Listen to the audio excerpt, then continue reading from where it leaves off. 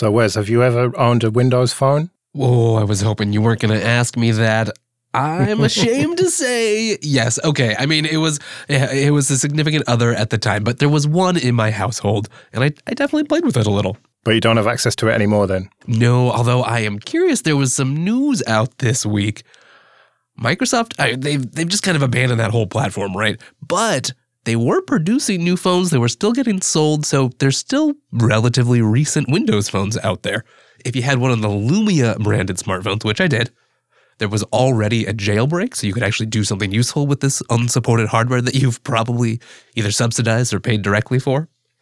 But now, thanks to actually a secure boot flaw, which I think is hilarious considering how much work Microsoft put into making that standard, thanks to that, now on any Qualcomm-based, which is basically every single one, any Qualcomm-based Windows phone, there's a jailbreak. Yeah, I'm sure that devs will be rushing to port ROMs to it. Yeah, probably not. But if you have something like an HP Elite X3 or HTC One M8, I did see that one out. That was kind of popular. Maybe more so on, a better operating system, but you get what you pay for.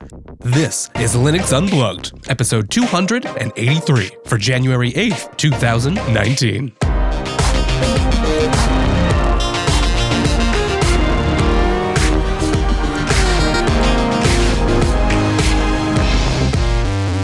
Hello, and welcome to your weekly Linux talk show that's put Chris out to pasture this week. My name is Wes. My name is Joe. Thanks for joining us, Joe, especially since I know you have a new toy you would probably rather be playing with. Yep. But you're here, you're helping out. Chris is traveling. He's already told us all about his adventures, but meanwhile, well, there's a whole bunch of community news to talk about. Some big changes planned or not planned for the upcoming Fedora releases, and there's a shiny new kernel coming soon with a brand new major version number. Then, those old GNU projects, they've got releases too. It's just that time of the year. And one of them, well, it's that Bash shell, which we all know and love. Speaking of shells, we had an opportunity to sit down and talk with one of the developers of the Fish shell, one of my personal favorite shells. We've also got a discussion coming up about, with the success of Proton, are there still problems lurking at the heart of gaming on Linux? And, contributing even more, Joe had a chance to sit down and get some information about just what's going on with Adobe. Is there any chance of Creative Cloud coming to Linux? But before we get into any of that, well, we're going to need a little help from our Mumble Room. Time-appropriate greetings, Mumble Room. Hello there. Hello. Oh, aren't you guys the best? All right, let's just get started. We talked about this back in Linux Unplugged 277, and there was some chatter going on about Fedora 31, and was it going to be delayed by a half year? Were they going to break the 6-month release cycle? They've been discussing this since November. Turns out, no, they're not. Yeah, this was a bit of a surprise, wasn't it? Because Matthew Miller came on and talked about all the good reasons they were doing this with all the retooling and the fact that they really needed time to just wait for the release and concentrate on that retooling. But it seems that maybe they're just going to have to get on with it and double up their work. Yeah, as Paul Frield explained, after talking with the council, as well as some of the folks who are depending on the cadence, like especially they highlight IoT here, it was clear we need to look at this option. But for now, we're not going to have any cadence changes. There's no changes for cadence. There's no objective requirements from them. Unless more specific reasons are given, we're not adopting this at this time. Which, okay. It did seem like there was a little discussion about, clearly there's a lot of underpinnings in sort of just how Fedora gets made, right? The build processes, the CI/CD infrastructure, all the stuff behind the scenes. I know there were particularly concerns about unblocking more community management, tying it less to maybe some specific resources that just Fedora team members have. That's all important work. I guess there just wasn't enough of an argument about really breaking from the release cycle because even though it's not always perfect, it is something a lot of people depend on. But this does go to show that Fedora does everything in the open, including making major decisions like this. It was proposed, there was a lot of support for it, we thought it was going to happen, but ultimately there was discussion and the consensus was against it. I suppose this kind of thing would probably happen in quite a lot of projects, certainly in proprietary software, and we'd just never hear about it. Yeah, that's a great point, right? If it was in a private company and we didn't hear about the first part, well, we wouldn't have never heard about it. It would have just been released and no news story. It also goes to show that Fedora, well, they don't stand still, and that's a good thing, right? There's a lot of great innovations coming from Fedora. This next story is maybe an area where they're playing catch-up. So we've already talked about all the data collection, and Linux for a long time has kind of been an environment where, you had a little bit of privacy on your desktop. There was a big hullabaloo about Ubuntu adding more data collection to the installer, and now Fedora developers are looking at implementing a per-system UUID identifier leveraged exclusively by DNF, their package manager, in order to more accurately count their user base. So what do you think about this? Do you think that the controversy is justified, or do you think that there's nothing to see here? Move along. My mature opinion after thinking about it for a while is going to have to be the second one, but I think it's a question worth asking. Like, I don't think it's nonsense to bring up the topic. I think the way that they've implemented it seems like it's going to be okay, though. They're not reusing these UUIDs. Their intention is not to try to identify you as a user. Mostly, they've seen a lot of problems of trying to count stuff like, if you install 6 copies of Fedora behind a NAT at your house, well, that counts as one, even if it was your roommate installing that. They've also added a couple controls around, is this just like a short-lived environment, something like a container versus an actual, maybe a server install or a desktop workstation? That all seems like data that would help them a lot, and personally, I'm okay giving up. Yeah, I don't have any problem with this. And I think they kind of deserve the metrics, don't they? If you're working hard at making an operating system, you kind of want to know how many people are using it. It's like counting the download numbers for a podcast. We know roughly how many people download the shows that we do, but we have no idea about any of the people unless they write in specifically to talk to us. And I do trust Fedora to do this properly. They will do it all in the open, and they'll make sure that this data isn't misused, but then they can actually use it to do good things, like concentrate on the areas where the users are, and potentially even concentrate on areas where they want to get new users. Yeah, right. That is sort of the flip side, is that you have good metrics about what people are using, or what user bases are growing that can help the limited resources that are available for development. Yeah, and it's a shame to see so much controversy about it. People will just get up in arms about anything, won't they? Yes, they will. They also get rather excited about just about anything, and that's probably going to be true about the upcoming Linux release, Linux 5.0. Yeah, this was going to be 4.21. I thought it was actually going to be the 4.20, but it seems that they wanted to 4.20 represent. So, Linus has decided that 4.21 will actually now be 5.0. And there's quite a lot that's actually gone into this, or that's going to be going into it. Quite a lot of graphics stuff specifically. Oh yeah, there is a lot of graphics changes. I also noticed that the Raspberry Pi touch display is finally getting mainlined. Hey, that's nice to see. Yeah, that's long overdue, but yeah, good to see now. The other one that stood out to me is this new large version of the Terminus console font that you can optionally compile in. That's going to be useful if you've got one of those fancy high DPI displays and you'd actually like to be able to use the regular terminal before you get to your graphical environment.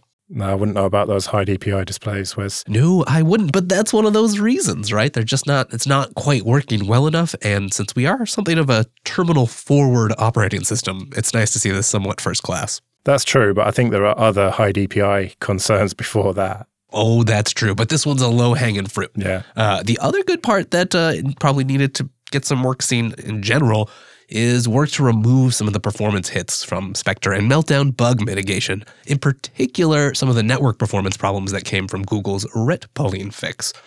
That's just going to be good. I mean, as long as security isn't compromised, we'd like it to be both secure and fast. Have we had a kernel release since the beginning of last year that hasn't had some sort of mitigations in it? If so, they were pretty few and far between. Yeah. And I imagine 2019 is going to just be more of the same. Yeah. But it's very arbitrary, isn't it? As Linus says, it's really just he ran out of fingers and toes to count the number on, and that's why he iterated it up to 5. But there is something psychological about that, isn't there? When the new distros come out with a 5.0, anything with 4. Whatever is going to seem old and crusty. Yes, it will. And especially, the kernel has just had such an interesting history. There was the 2 days, which lasted just forever, and now we're burning through version numbers. I think, for us people familiar with it, it doesn't really matter. Once you realize it doesn't really matter, you just pay attention to, the release notes and what's going on with the kernel, you'll be fine. Outsiders, though, it might be a little bit confusing, especially, things keep changing. We have the Chrome style version numbers. We have more semantic versioning style, and then other projects are just all over the place. You know which project I love for version numbers? Systemd. It's just so straightforward. It's just a whole number, and it just keeps going up and up and up. No points, releases, no confusion. It's just whatever the number is, add one to it. Yeah, that's a system even I can understand. Yeah, that's the one good thing about Systemd. Ooh, Joe. Ouch.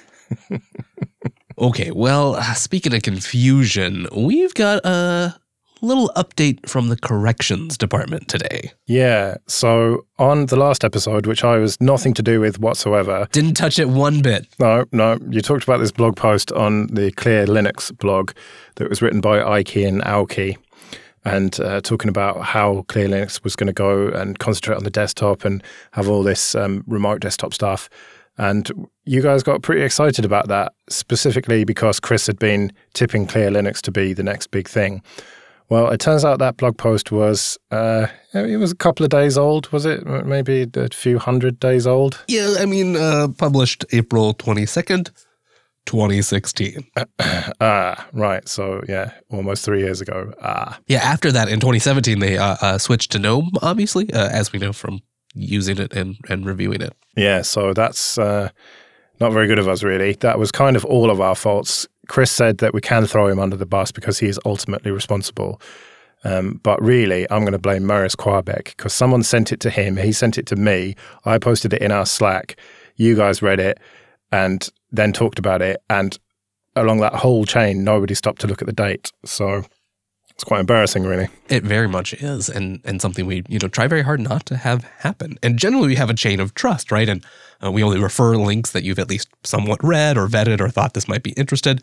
And this time, no one did it. It had been discussed that there was excitement around it, and that was too much for us. So we're sorry about that. I just appreciate the corrections on it, though. We want to be accurate and we want to make mistakes. Well, we've got to own it. I will also say a lot of the stuff that it talked about in the article, XFCE things, that's maybe the silver lining here is XFCE still does make a great remote server desktop. Yep. Yeah, it does. I think from now on, you're going to have to write some sort of script to check all these links, go through and grep the date or something. That was kind of my instinct as well. Just like a link verifier or something, a procedure to go through and make sure we're always up to date. Yeah. Well, you've probably noticed, dear audience, that Joe stepped in today, and we're very grateful. That's because Chris, well, he's on the road, and once again, you can follow right along. If you go to our show notes, linuxunplugged.com/283, you'll find a link to the Rover Tracker. That lets you be as creepy as you like, surprise Chris while he's out shopping or just trying to live his life. No, but it will help you find out where he is. Follow along. He's tweeting updates, real cute updates with some Levi pictures, so go check those out too. Yeah, he's in California at the moment, and I'm very jealous because the weather's probably a lot better than it is here. I'm sure it is. I'm trying to get back at him in my own small way, though, for abandoning us in the rain and the drizzle and the cold. And that's because, as you know, Chris is something of a Nano fan, and I just can't abide that. I mean, we're all welcome to our editors, of course. That's just an intrinsic free choice that we all have inside of us. But when you have workstations that don't have Vim on them, kind of upsets me. So while he's been away, I've been making sure every darn computer in this place has Vim installed. So I was thinking about editors, right? And I'm faster at it. How do you get to the bottom of a file in Nano? Am I just like paging down like an animal? I just don't get it. I've got a great idea, Wes. While you're installing it, alias Nano to Vim. Oh, that's evil. I'm not sure he would forgive me on that one. Thankfully, he can figure it out and fix it himself. Yeah, true. Although, how would he edit the config file? I think he's got a GUI on these machines, so he could probably pull up everyone's favorite, Kate. No, gedit. That's everyone's favorite. Oh, yeah, gedit. Timeless classic. Speaking of timeless classics, another recent release caught my eye, and that's GNU Ed 1.15. As you probably already know, or probably don't, Ed is a line-oriented text editor. It's used to create, display, modify, and otherwise manipulate text files if you're a sadist. Now, of course, no one really uses Ed anymore, unless you're in a very particular, maybe an embedded environment, but I'm sure there are thousands of shell scripts out there that still make use of it in some way and have been ported from a legacy Unix environment and probably still work. Well, should I be embarrassed that I'd never heard of this until you put it in the show doc? Honestly, I don't think you should. It won't come up. It's an interesting piece of Unix history and trivia, still getting updates to this day. But you would just never have any occasion to use it, especially these days with rich text editors. You probably do a bunch of composition on a website. So Ed is about the complete opposite. It's not the only GNU release, though, is it? No, it's not, Joe. This one, I think you probably have heard of. It's the Bash shell. The Born Again shell, a complete implementation of the POSIX shell spec. 5.0, they've got a bunch of new, interesting supported variables. A lot of people had actually been using Bash compiled before the official release because some distributions wanted these features, which that's understandable. But now they're official, they're out, you can go get it. They've got some nice new substitution variables. The random variable works pretty nicely these days. Every time you call it, you get a new random number. Hey, that's nice. And I think it's just nice to see that such a fundamental tool that makes up, even in the days of containers running on virtual infrastructure as functions that live for like 10 seconds, there's still a whole bunch of Bash in like half of those. Yeah, but come on, Wes, who is still using Bash at this point? I think a lot of people, as a, let's say, prosumer on the desktop, shell switching, it can be something that's pretty fun and useful. But when you're, in the admin server side, there's a lot of pressure against that sort of thing, mostly because, well, Bash is everywhere. It's already installed. I think that's less of a problem now that, Linux is kind of won. There's a homogeneity about the marketplace that you might not have had in the days of Solaris or HPUX or any of the other bigger Unix distributions. But if you're just a user, maybe you're just a developer, you don't have root on a bunch of these boxes, Bash is going to be the shell you have, so you probably have to know it. Yeah, I was only joking, really. The thing is, it's ubiquitous, isn't it? It's even on Macs and on the Windows subsystem for Linux. It's just everywhere, Bash. Yeah, and there are some more minimal shells, things like Dash, of course, classic SH that you could use. But I think we're stuck with Bash for the time being. But you don't have to be, on your own. And I don't frequently change shells on servers unless it's a server I either use all the time or use very infrequently. But for home machines, if I'm doing some processing, if I'm really getting some work done and I need some specific Bashisms or I just know how to do that really well in Bash, well, it's one command away. You just type, whatever your shell, you just type Bash and hit enter and you've got a Bash shell.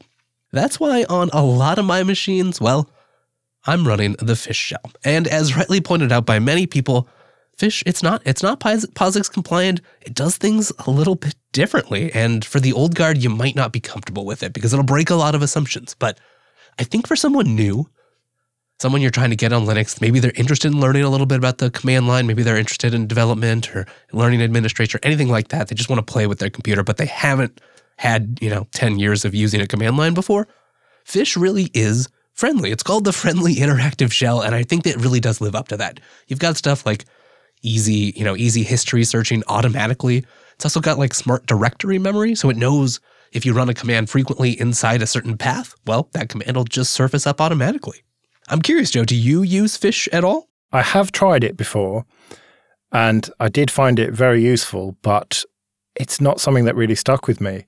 I think that it's just a case of Bash is just there. It's always there no matter what machine you're on. And that extra little step to get Fish installed is just a bit of a blocker. I just forget to do it. And then I just haven't got into the rhythm of using it.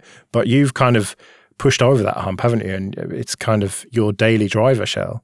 Once you get used to it, it's not on all of my machines, as I said, but for just like simple common command line tasks, it's really hard to beat because it is friendly. It'll remember commands. So if you haven't taken the time to make a whole bunch of complicated aliases on that machine, it's got your back on those. And well, it just had a release. This was just at the end of December, right before the new year. Fish 3.0.0 was released. Now, there's some backwards incompatibility, so you're going to want to go read the release notes if you're a big Fish shell user. That said, they obviously have their eye on stability, so those are just kind of only the things they had to change. There's also some good news. A lot of people, as someone in the IRC just pointed out, previously Fish wouldn't let you use double ampersand for like an and command as you would traditionally do with the bash shell, and they wanted you to use the literal word and. They've added that syntax. So there's actually a lot of new changes that are really friendly for people coming from POSIX. So I think now is probably a better time than ever to talk about Fish Shell and to give it a try. Because of that, we were lucky enough to be joined by Peter, one of the developers of the Fish Shell. He came on and chatted with Chris and I before Chris left. Let's hear a little bit more from that. Anybody that's listened to Linux Unplugged for a long time knows that Wes and I are both daily drivers of the Fish Shell. We love fish. And we wanted to bring on one of the core members of the project to just talk about it a little bit after their new release. Peter, welcome to Linux Unplugged. Thanks, Chris. It's great to be here. Oh, no. Thank you for making it, especially sort of last minute when this just crossed our mind after the new release. But I thought, Peter, instead of me saying it in any kind of ham-fisted way that I might explain it, from your own words, how do you describe Fish Shell? What is the Fish Shell? Sure. So Fish is a command line shell like bash.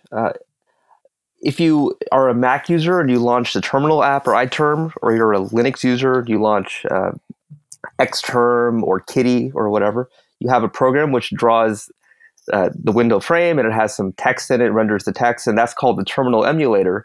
And the shell is the program running inside the terminal emulator that will receive the text that you input, and then based on that, decide what commands to run. So a lot of users are initially confused about the distinction between the terminal emulator and the shell. And Fish occupies the same space as Bash, as Z Shell, as some other ones like TCSH. I like that explanation. That's probably much better than the one I would have given. No kidding. So I guess I have to ask you the biggest question on my mind, and that is, how do you get people to use Fish Shell? Because everybody's just got Bash by default now. Bash is sort of the default, and default is sort of supreme. And Fish Shell is an alternative to that.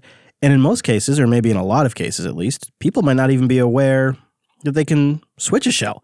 So how does Fish Shell fit in with that? How does that work? I guess the better way to put that is, how do you feel about the fact that Bash may always remain dominant and supreme, and some people may not even know they can switch? Does that affect the way you work on the project? Does that affect you in any way? That seems like a major elephant in the room with a project like this. Yeah, that's a great question.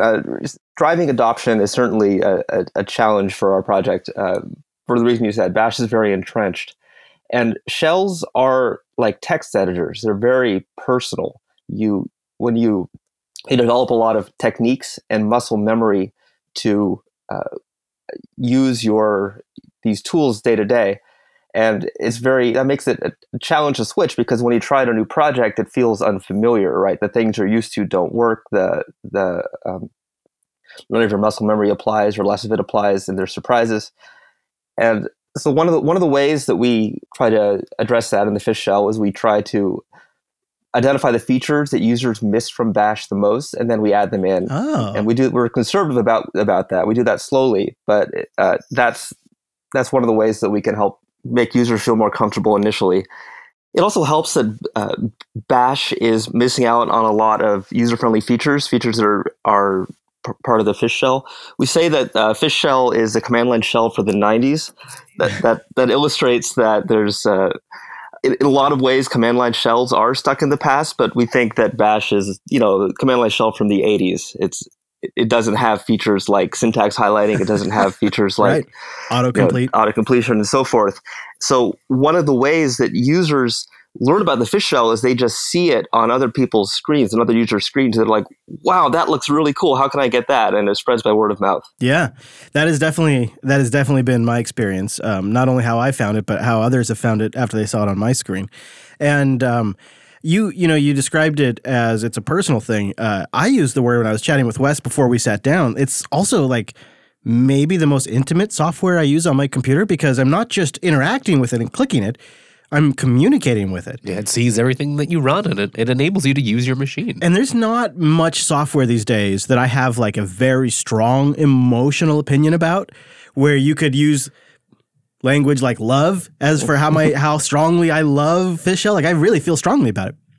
I don't feel that way about a lot of software anymore, but Fish Shell is still one of them. And so there's something special about building a shell. So the project's been around now, since 2005?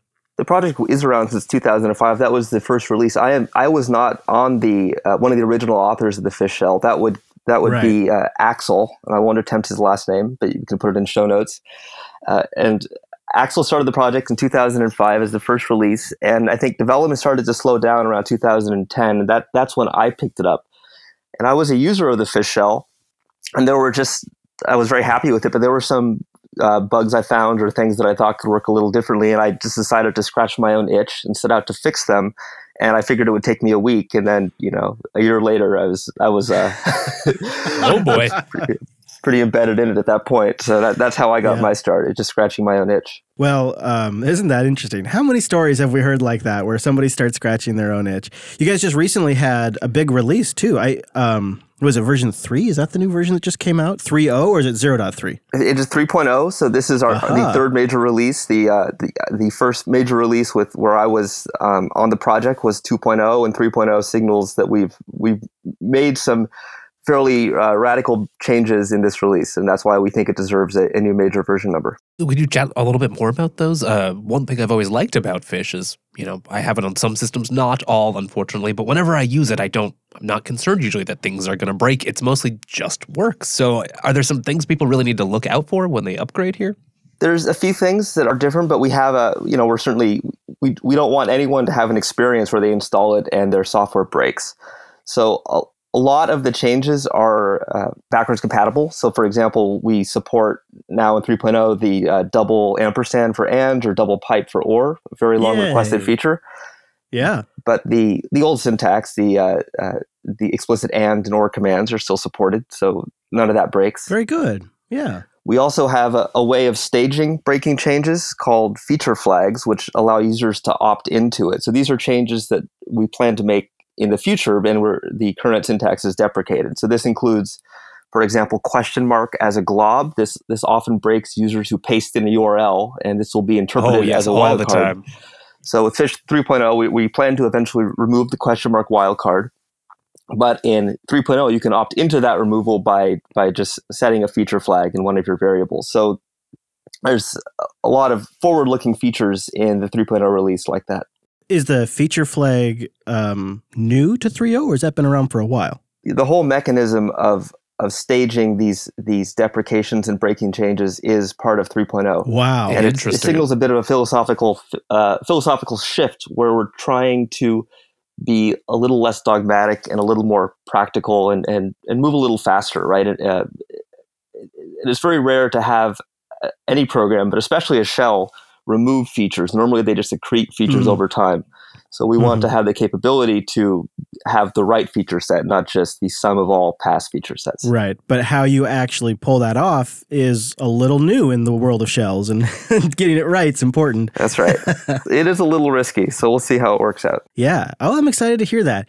Let's keep talking about the practical stuff for a moment. One of the things I love about Fish Shell, to be honest with you, is I can load it everywhere. Fedora, Arch, Ubuntu, and even Mac OS, and probably the subsystem for Linux if I was on a Windows box. And I really appreciate that fact. It's one of the, obviously Bash is everywhere, but I don't want to use Bash, right? I want to use Fish. So I'm curious, kind of like roughly, is Linux your largest install base? Do you have, are there a bunch of Windows users? Like, what's the user base look like for Fish? Yeah, honestly, I don't know that. Linux and Mac are both huge, the largest users, of course, but we don't track how many users there are from any particular platform, right? There's no telemetry in the Fish shell, so we don't know. But we do have a lot of actually surprising use cases we discover. The team that is on Haiku, which is the BOS recreation, they have a lot of Fish shell fans there, and they have Fish shell running on Haiku. That's awesome. It makes me really happy. WSL, a Windows subsystem for Linux, there's also a number of users there. I actually feel like WSL is a big opportunity for the Fish shell because users who have WSL are less likely to be, have a long history with Bash, so that they're coming at it with fresh eyes. Yes. I run it on my Raspberry Pi. I run it on AWS. We even have a user running Fish on the TH2, which is a 33 petaflop supercomputer in Guangzhou, China. Right I on. bet Fish runs just great on there. I bet it does. Yeah, I bet it does. Fish has always been one of those projects where you install it and the defaults have just felt right. I've been able to install Fish and then run it for 6 months before I even changed a single thing. I really love it, and I think it's one of the projects that you could install on a new Linux user's computer and make the command line a little less intimidating, and that has massive potential. I agree completely. One of the design goals of Fish is that it be very user friendly, and the way we design features is we start by thinking about like what do we want the user to see, like to encounter, and then we work backwards to the implementation of the feature from there. So, for example, setting your prompt can be done with either via the command line or via a graphical UI. There's a command fish config, which spins up a little web server and opens a web page that connects to that, all local, and there's nothing on the network here, and allows you to set your colors and your prompt and so forth just with a graphical UI. So that's much more convenient for new users compared to, for example, setting the PS1 variable for controlling your prompt that like you would do in Bash. Which is how I had been doing it. What's funny is I've been using Fish for years and years and years. And it was only until last week that I ran Fish config for the first time and did it through the web page. I've always just done it, the old way, the old school way, because I'm used to the way Bash does it. That's how you assumed you would do it. But that web page was great because there was pre-suggested themes and looks and styles for my command line that I love. And it's an example of making, again, the command line accessible to people that are maybe transitioning from another platform where you don't use the command line as much. And I think one of the things that makes Linux more usable as a platform is if we just acknowledge sometimes it's okay to use the command line. And people don't like that, but we can make the command line a better experience. Yeah, right. If we just embrace that and say, we have a great command line. Well, Peter, what else should people know about? Is there anything you want them to check out for the project or things you guys are working on or any destinations you want to send them? Well, the project is hosted on GitHub. We have 5 contributors on the project other than me who are very regular and very passionate. I'd like to give them some credit here because many of them are even more active than I am. Yeah, as in particular, I want to give credit to David Adam and Fabian, who are both very long-time contributors. And we have Aaron Guys, who's done a ton of great work across all parts of the shell. And we have Said Schwar, who was with me from the beginning. And Mahmoud is our newest contributor, who's very active in porting Fish and getting it running well on WSL. So I'm really grateful for all their contributions.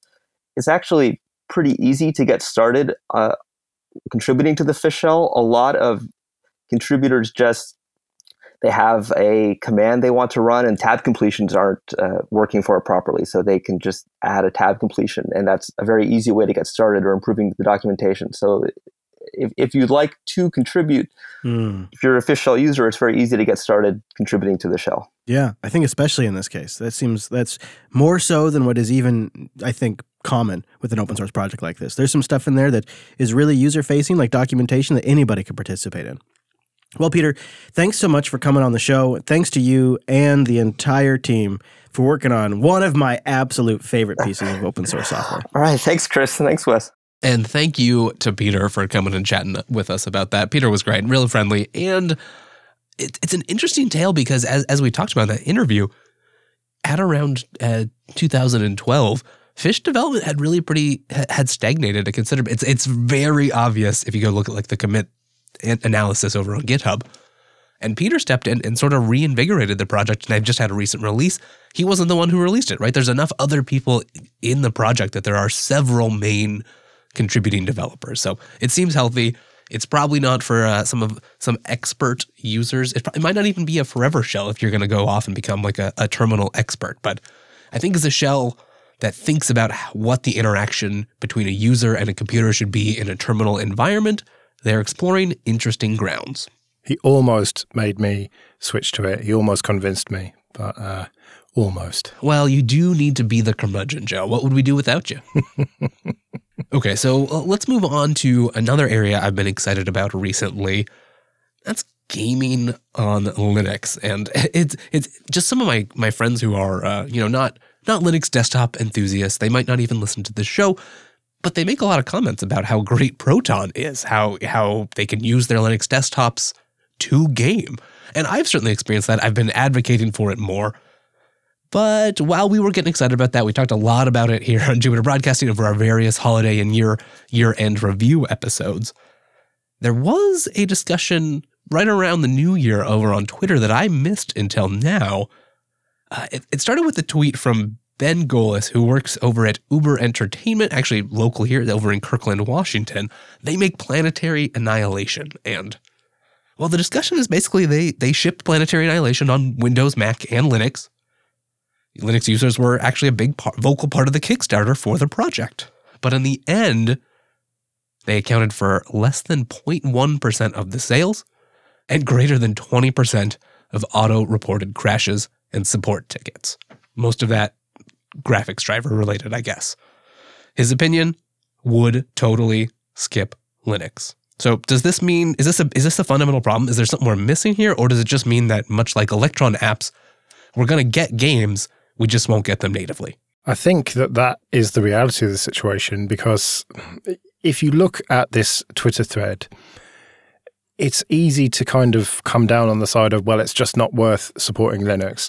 But then people have chipped in on the Hacker News thread about this that surfaced this week, saying that, well, they did it wrong.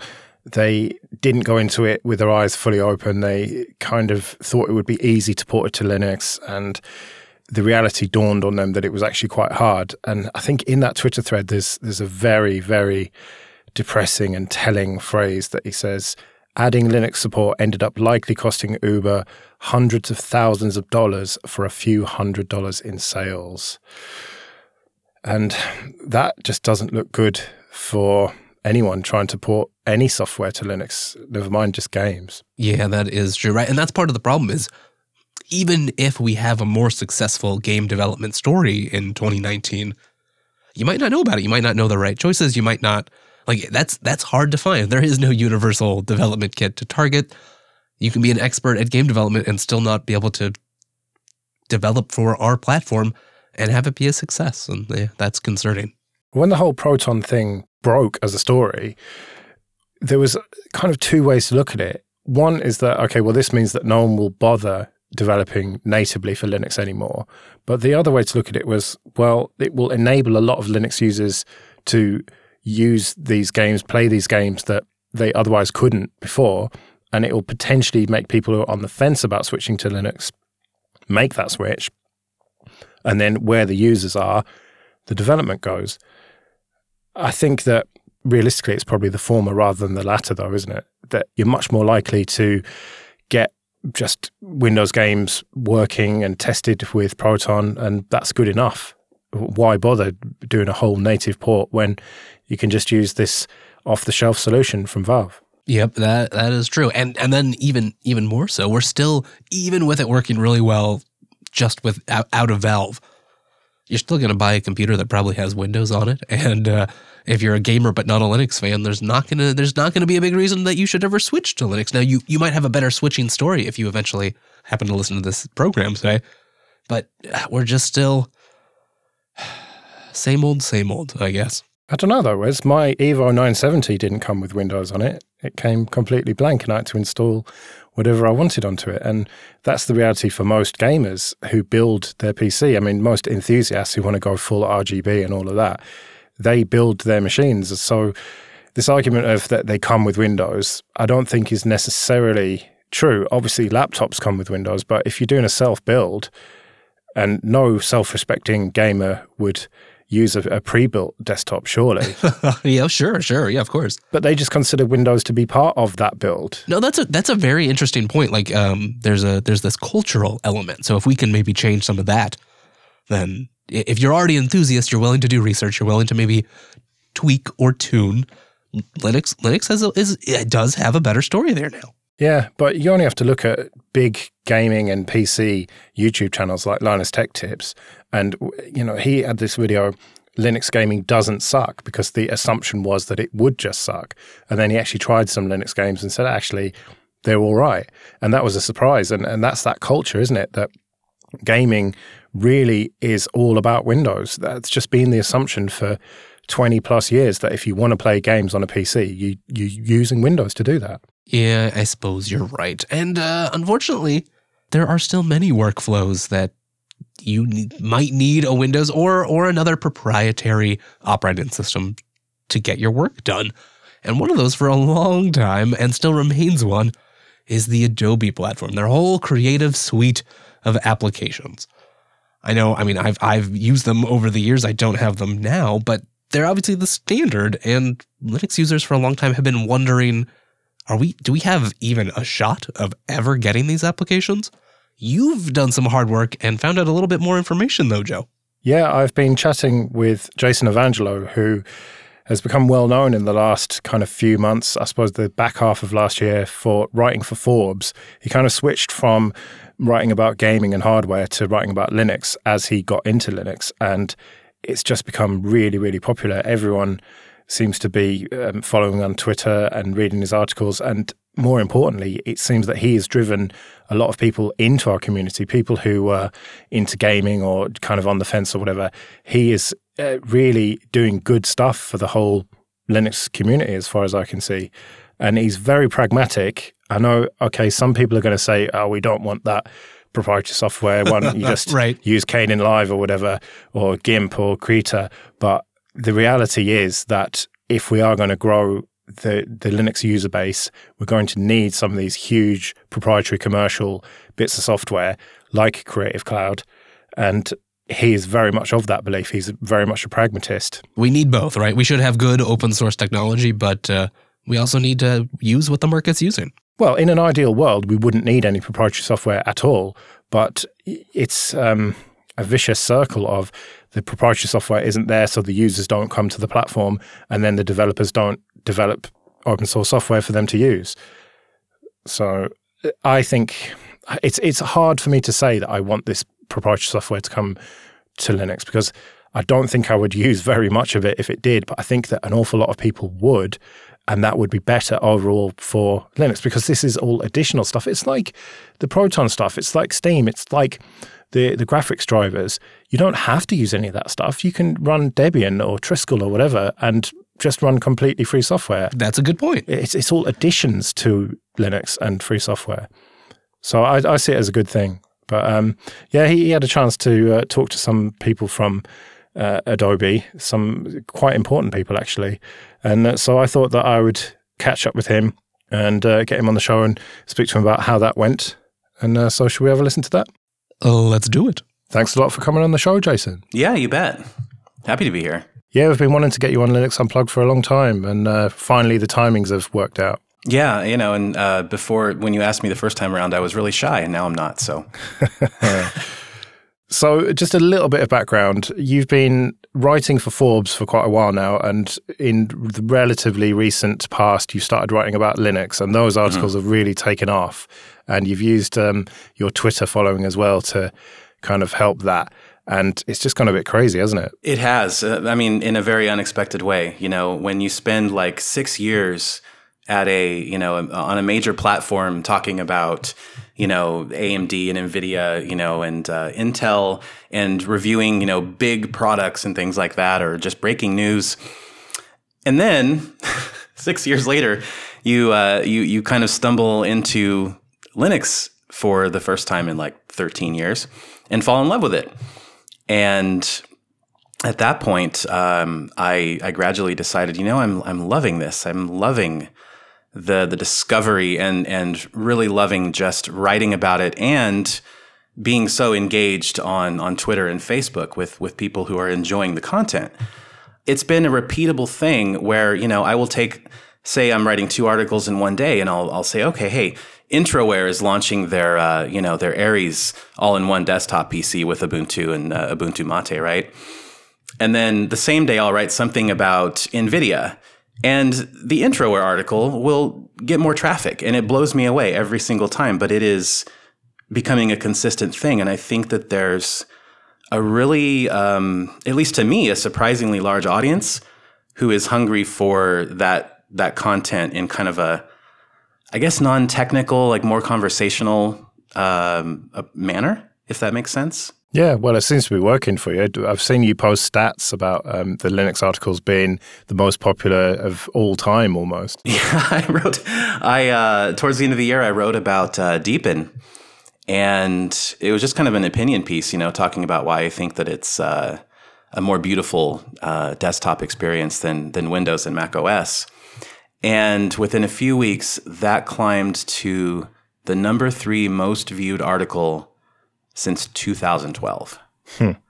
We're talking about like beating, stuff like Pokemon Go when it launched and things like that. I mean, yeah, incredible, just incredible. I'm still blown. Like months later, I'm just still blown away, and it's been a blast. But just before Christmas, there was a bit of a blow up on Twitter about Adobe and Premiere, and people requesting that for Linux. And you managed to send so much traffic their way that they shut down the topic. So what was all that about? They did. I think that, I actually heard about it through a couple of my Twitter followers, and also Michael at Phoronix. And I want to make sure people understand he's the one who wrote it first, right? I just kind of elevated it and gave it a bit more exposure. But I do want to make sure that people realize he kind of broke that news. But anyway, I wrote an article saying, hey, Adobe wants your feedback on bringing Premiere Pro to Linux. And the tweet blew up, the article blew up, and I think within 3 or 4 days, they had somewhere north of 6,000 upvotes for that, and a lot of really healthy discussion in there between both the Linux community and a lot of the Adobe staff, like I think it was Patrick Palmer, who does, he's their senior product manager for professional video editing for Creative Cloud. And at some point, someone alerted me to the fact that it was just gone. They're like, I'm trying to click the link in your article. It's just not there. It's nowhere. It's gone. And Adobe Help actually got in touch with me, and they said that it had received so much, like a surge in upvotes, that it had triggered their spam filters, and they had taken it down. They just had no idea that it would be so popular. So that got resolved, and that got resolved soon, and that was good. And then people kept on voting. So sometime after that, Adobe's help account on Twitter actually reached out to me, and they were like, hey, Bill Roberts and Patrick Palmer would love to just chat with you about your your point of view as someone in the Linux community, looking at the possibility of Adobe products being ported over to Linux. And I said, great, let's do it. And so, we got on the phone like 4 or 5 days later, and we had a really great chat. But before you had this chat with them, they did officially respond and say something along the lines of that, we take this interest very seriously, but don't get your hopes up. There's a lot of fragmentation with Linux, and it's not just supporting one platform. It means supporting loads of different ones, and basically saying, thanks for the interest, but don't hold your breath. Yeah, and I think that discouraged a lot of people, but in a way, Joe, I kind of appreciate them for not getting people's hopes up. Yeah. Although through the course of the chat we had, it became apparent to me that what matters right now is that this is a possibility.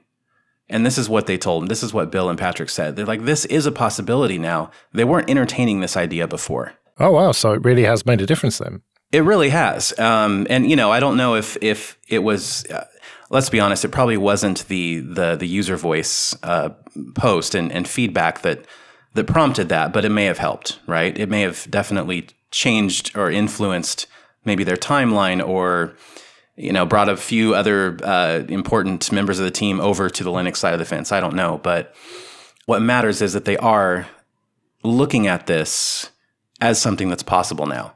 And when they said that there was this fragmentation problem, everyone replied to them saying, snaps, Flatpaks, snaps, Flatpaks. Yeah. Is that something that they weren't aware of, or what? They're very aware of it. And, I kind of brought that up. I said, hey, you can use stuff like Vulkan. You can focus maybe on just one distro and don't spread yourself too thin. But they're completely aware of all of the technical environment surrounding what it would take to port Premiere Pro over to Linux.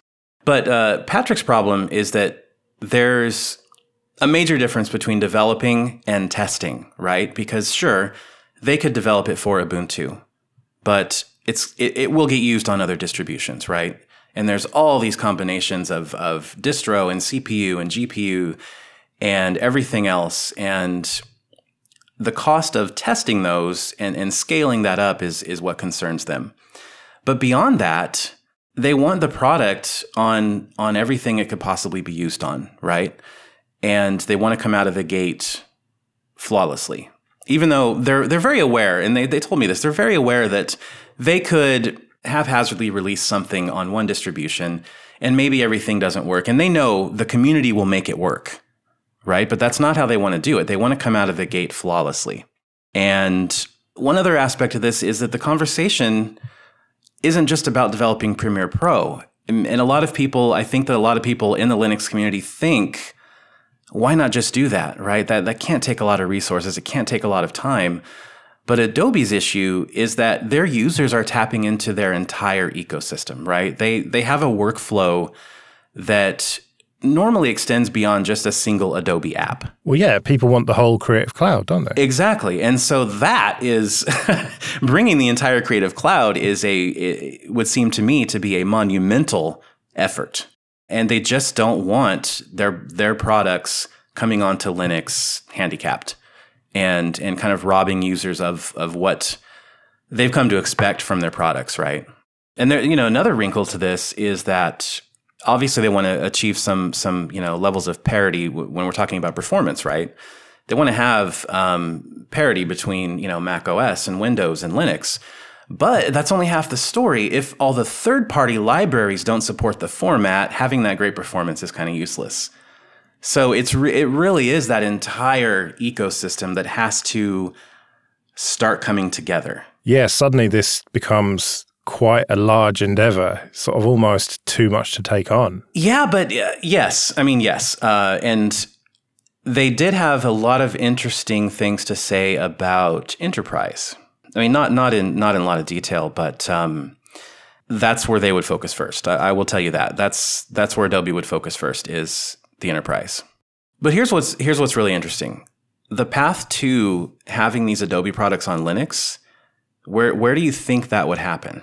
Would it be just a straight port, or is there something actually coming that would kind of get their foot in the door? What do you mean by something coming? I mean, I would assume that the path to getting it on Linux would be snaps, essentially, or possibly Flatpak. Yeah, and I don't have an argument for or against that. But I think when we're talking about like the architecture and the development and just the knowledge that their engineers and developers need, it's actually Premiere Rush. All right. So Premiere Rush, as probably you guys know, is kind of a mobile light version of Premiere Pro. And it's already on desktop. It's already on iOS. But it was strongly hinted to me that once it comes to Android this year, that is their kind of first step. Ah, right. Interesting. And I wish I could tell you more, but that's really all that I know. I can just tell you that the way that they were explaining it to me and the kind of the attitude that they were portraying and the enthusiasm, don't take this as the gospel truth or anything, but it's really, I really feel like it's, once this hits Android, it's something that they can legitimately start to explore. Did the market share issue come up at all? Because that must be in their mind. It really didn't, and I don't know if that's just because they were trying to be polite, and I also didn't bring it up. I was really encouraged walking away from that conversation because they don't view bringing their products to Linux, they don't see it as a technical barrier. They know how to get there, right? And I think the larger issue for them is having some reassurance that all of the effort that they invest into it, into not just Premiere Pro, but the entire Creative Cloud suite, into the testing and scaling and, for every distribution and making sure that the entire ecosystem is working as it should on other major operating systems. It's encouraging to me that they know all that, right? And that they are in the process of developing Premiere Rush for Android, kind of hinting at the fact that it helps them with potential Linux development. I was really happy walking away from that because it wasn't a lot of the Linux community, at least who's that has interacted with me about this whole Adobe thing. They feel like Adobe's just giving them lip service, you know? Like, we're going to get your hopes up and we'll do this poll and, we'll make you think it's possible and then we're just going to slam the door shut in your face. And that may have been true in the past, but I genuinely don't believe that's true now. And I think it's something they're at least open to, and it's just a matter of resources and time. And market share, probably. Let's be honest. Yeah. Well, it'll be very interesting to see what happens with it, whether or not it is just lip service. But hopefully you'll be clued into what's happening and you can maybe come back and let us know. But it's been great to have you on and very much look forward to speaking to you again sometime. Yeah, absolutely. Thanks, Joe. Yes, thank you, Mr. Joe. That was a great contribution and a great interview with Jason. He's been doing a lot of great writing these days, and he's definitely a friend of the network. Yeah, could you tell that I'd only just woken up and it was still daylight? I wasn't going to bring that up, and no, actually, I don't think I could tell, so good job. It was a good chat, and yeah, he's a very interesting guy, and I would definitely recommend checking out his articles on Forbes. He's always got a positive spin on everything. That is actually what I was. I have a question for you about it, but that was going to be my takeaway from that interview. Is all right. Well, there's nothing concrete there. Nothing's changed really, but it's also not a bad thing, obviously Adobe runs a massive cloud platform. They clearly deploy a lot of Linux servers and have a wide array of technical experts at their employ. So of course they know about Linux, but it's nice to hear that there's not this like horrible bias or rejection or just, like developers being tired of hearing this like very vocal minority of people clamor for support.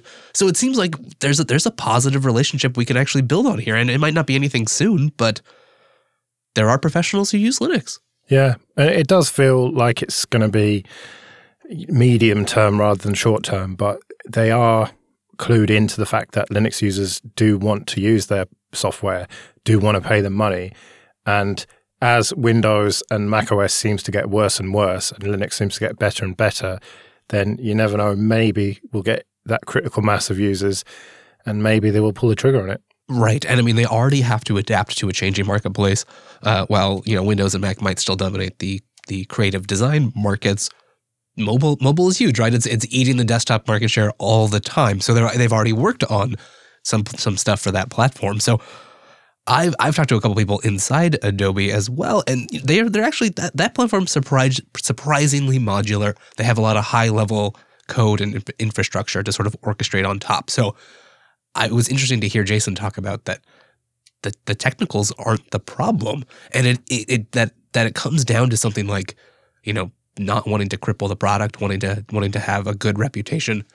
That's a very business sort of concern that I think sometimes we in the open source world forget about. Yeah, it is all about dollars and cents at the end of the day, isn't it? Right. I guess it has to be, because that's what keeps the whole thing going. And clearly there's a lot of people who use and rely on their products, so I can't blame them. Time will tell.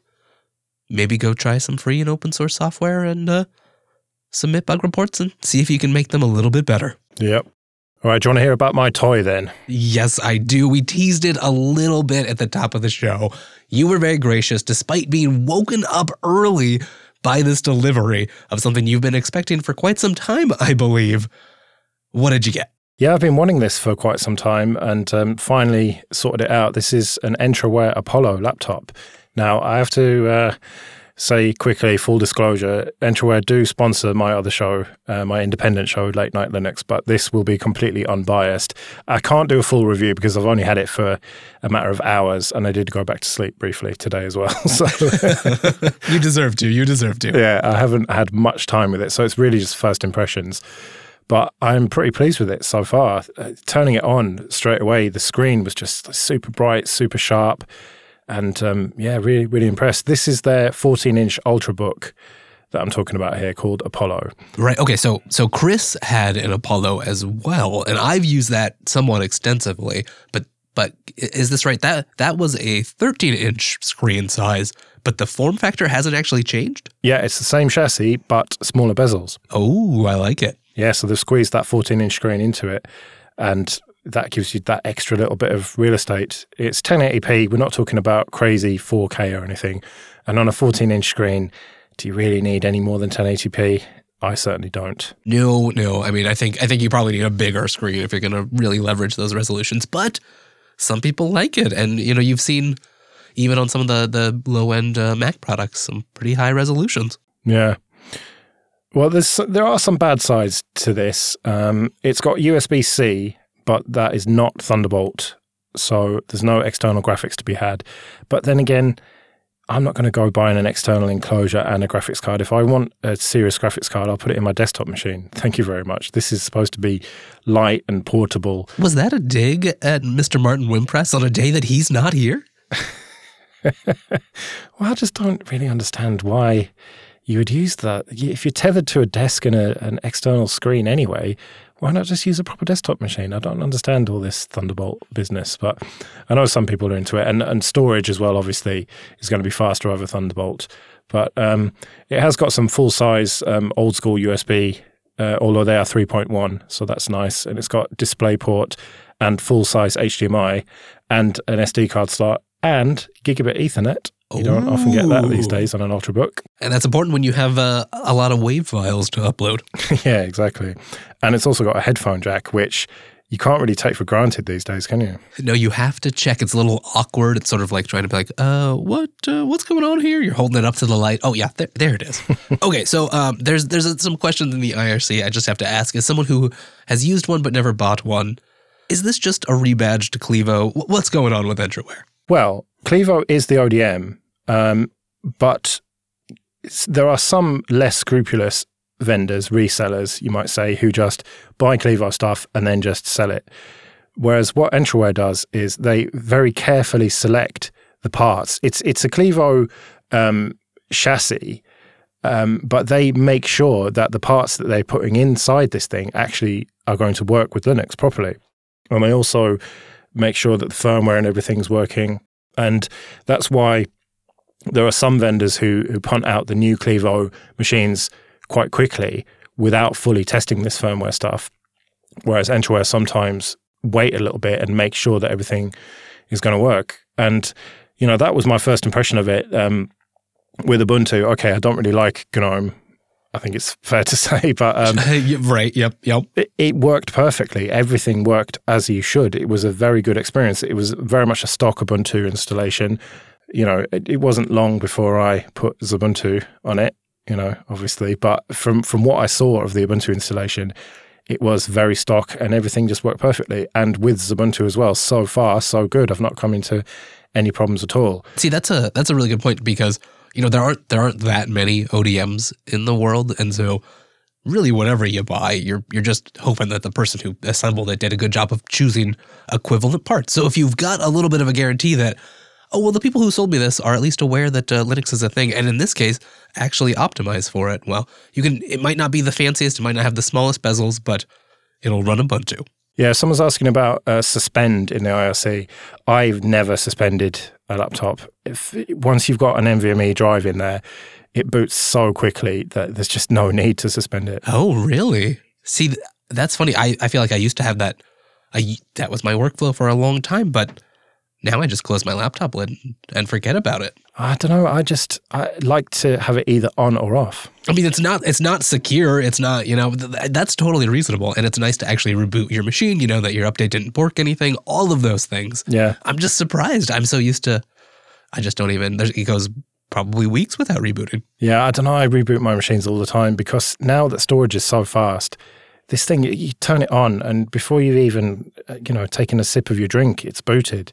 So, that's the same with all modern machines with decent storage in them. So for me, suspend's just not really a thing anymore. The nice part too is if you don't reboot all the time, then you forget what you have to do when you reboot. Maybe adding SSH keys or entering permissions or relogging into something. And of course, the moment that you have rebooted is probably the time that you really didn't want to. Yeah, exactly. One nice thing about this is it's got a 2.5 bay as well. So if you want to put spinning Rust in it or a larger SATA SSD, you can do that. I'm not going to do that, I don't think. I've got a 500 gig Samsung SSD NVMe in there, which I think will do me for now. But it's good to know that I've got that option if I want to. Yeah, right. That's something that you always want to look for is this serviceable? Will it have a lifetime? Can I upgrade it when I want and need to? Now, most users might not, but in our audience, well, that's a great way to get more life out of your machine. Yeah, well, as for upgrading it, it's really, really easy. It's like 10 screws or something. Oh, yeah. And then the bottom just comes off.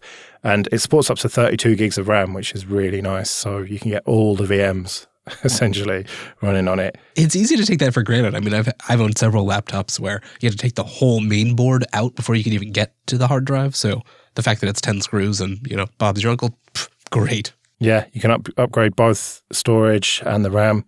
It's very user serviceable, and you could even swap out the fan and stuff if you wanted to, if down the line if anything goes wrong with that. So yeah, pretty impressed with it so far. But I can't really say that I've lived with it long enough. Right. So maybe I'll have to give you an update at some point. Is this going to become a distro review machine or just a mobile workstation for you? No, very much not. It means that my old laptop is going to become like the full-time distro review machine. This is very much production. I've got my main desktop for main production, but this is my take to Linux Fest Northwest machine. And so it'll be probably Ubuntu, you said? Yeah, Ubuntu. No deviance there. All right, that makes perfect sense. Thank you for that mini preview of the Entroware. I'm sure we're going to find out a lot more as you actually use this machine. I'll be curious to give it a hands-on look when I get to see you at Linux Fest Northwest. That's a great chance. We should just talk about Linux Fest Northwest. It's their 20th anniversary this year, and if you've never gone before, it's a great time to go. We've got links to all of that and everything we talked about today. linuxunplugged.com/283. Now, Joe, I'm just ever so grateful that you came and hung out here with us today. Where can the audience go to find more of you? Well, Linux Action News is a good one, linuxactionnews.com, and error.show. If you want to listen to User Error, that's me and Popey and Dan from Elementary talking about life, the universe and everything, and a bit of Linux chucked in there. So yeah, check those two out. And also latenightlinux.com if you want to hear me effing and blinding, effing and a jeffing. And you almost always do. Thank you to our wonderful Mumble Room, as always, and of course the IRC and everyone else in the Jupiter Broadcasting community. linuxunplugged.com/contact if you want to send us some of your favorite things, either interesting finds, questions, or just your comments and feedback. We love it all. For all the other Jupiter Broadcasting shows, jupiterbroadcasting.com. Thank you so much for joining us. We're going to get out of here, but don't worry, there's lots of good stuff to look forward to. I'm always excited about the next User Error release, just let me say, Joe. So good job. Thank you for joining us. And I think we're going to see you next Tuesday. Come on, Wes, you can do better than that next Tuesday. Yeah, you're right. Tuesday!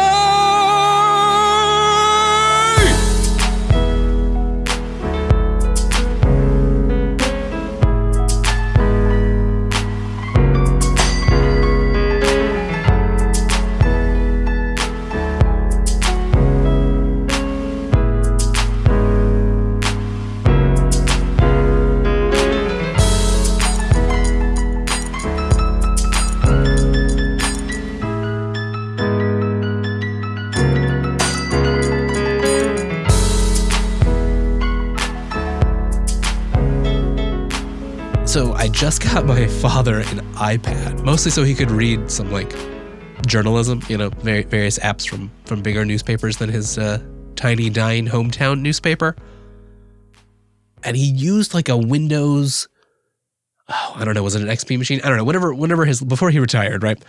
And so he has this very particular interface with computers, and I've got my mom on Linux now, and part of me wonders, he might just actually take to the command line because it's sort of a conversation and less of an exploration visually.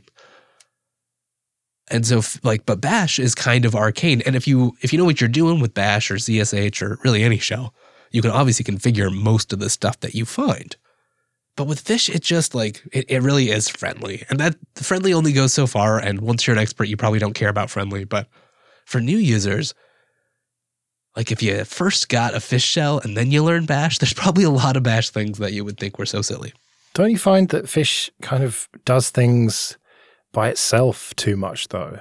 At least with Bash, you type stuff in, you press enter, okay, you've got tab completion, but if you don't know about that, you're not going to get it. Whereas you start typing and then just things happen and you're like, it's a bit scary for people who don't know what they're doing. Okay, I can see that. You probably do need in like a basic introduction, you probably do need a little bit about that. Like you probably have to touch on that feature.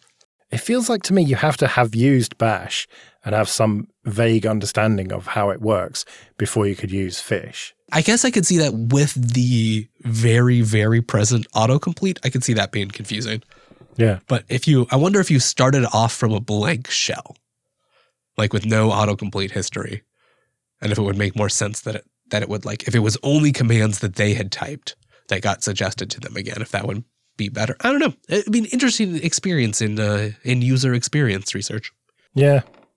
I can't see many companies putting money into that, though, unfortunately. No, that's exactly what I was thinking. No one's funding that.